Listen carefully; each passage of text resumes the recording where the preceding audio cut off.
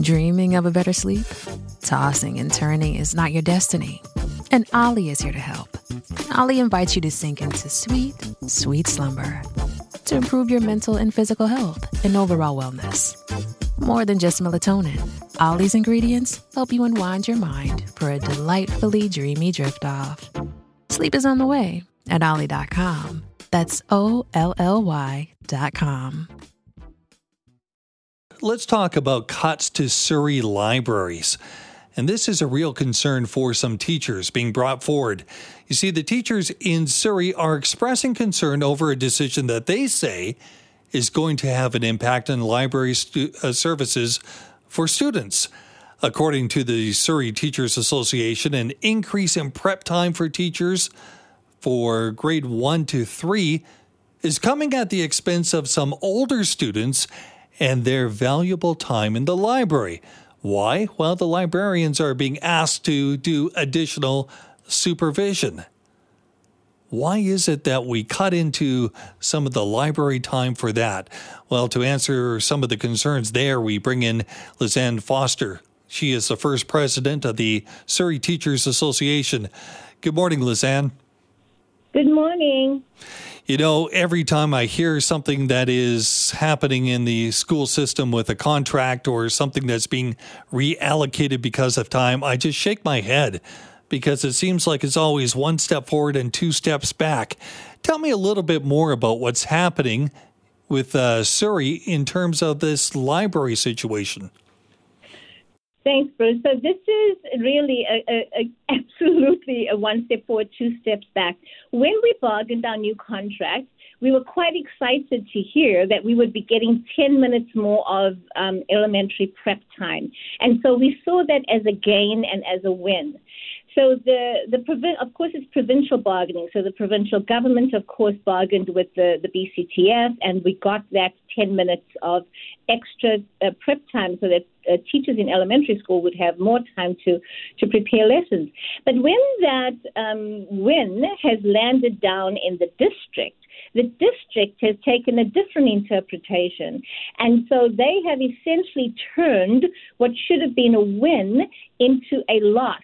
So what they've done now is they've said, okay, we're going to allocate those minutes in a way that's going to cost intermediate students but have a gain for K-3 teachers. And if we had known that when we bargained that win back in October, November, if we had known that it would come at a cost to at this kind of cost, we would have bargained something different. And the other thing is, usually when we're talking about things in schools, we're talking about not enough funding. There's not enough funding. This time, there is funding. The government actually funded the 10 extra minutes. So the district is getting the money for these increase in minutes. But they have done this kind of, it's not exactly a bait and switch, but it's giving us a bill of goods that is not what we bargained for. And that is what is infuriating for us.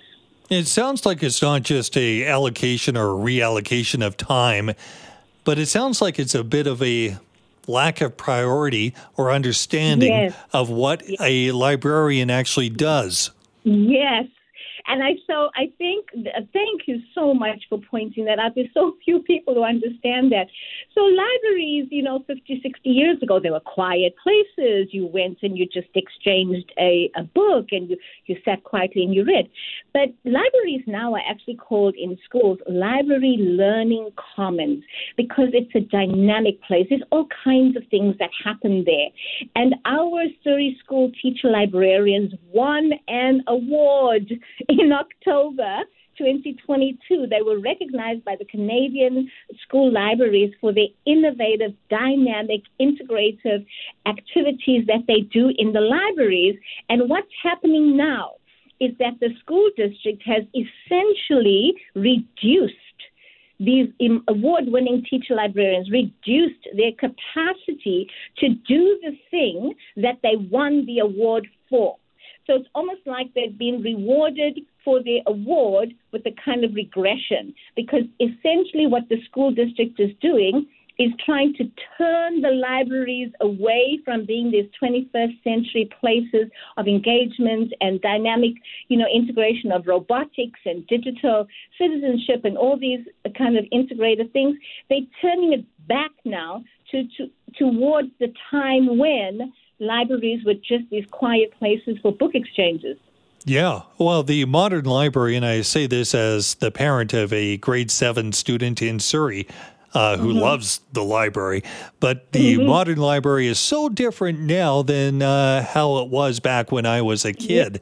I mean, it is a magical place. Yeah.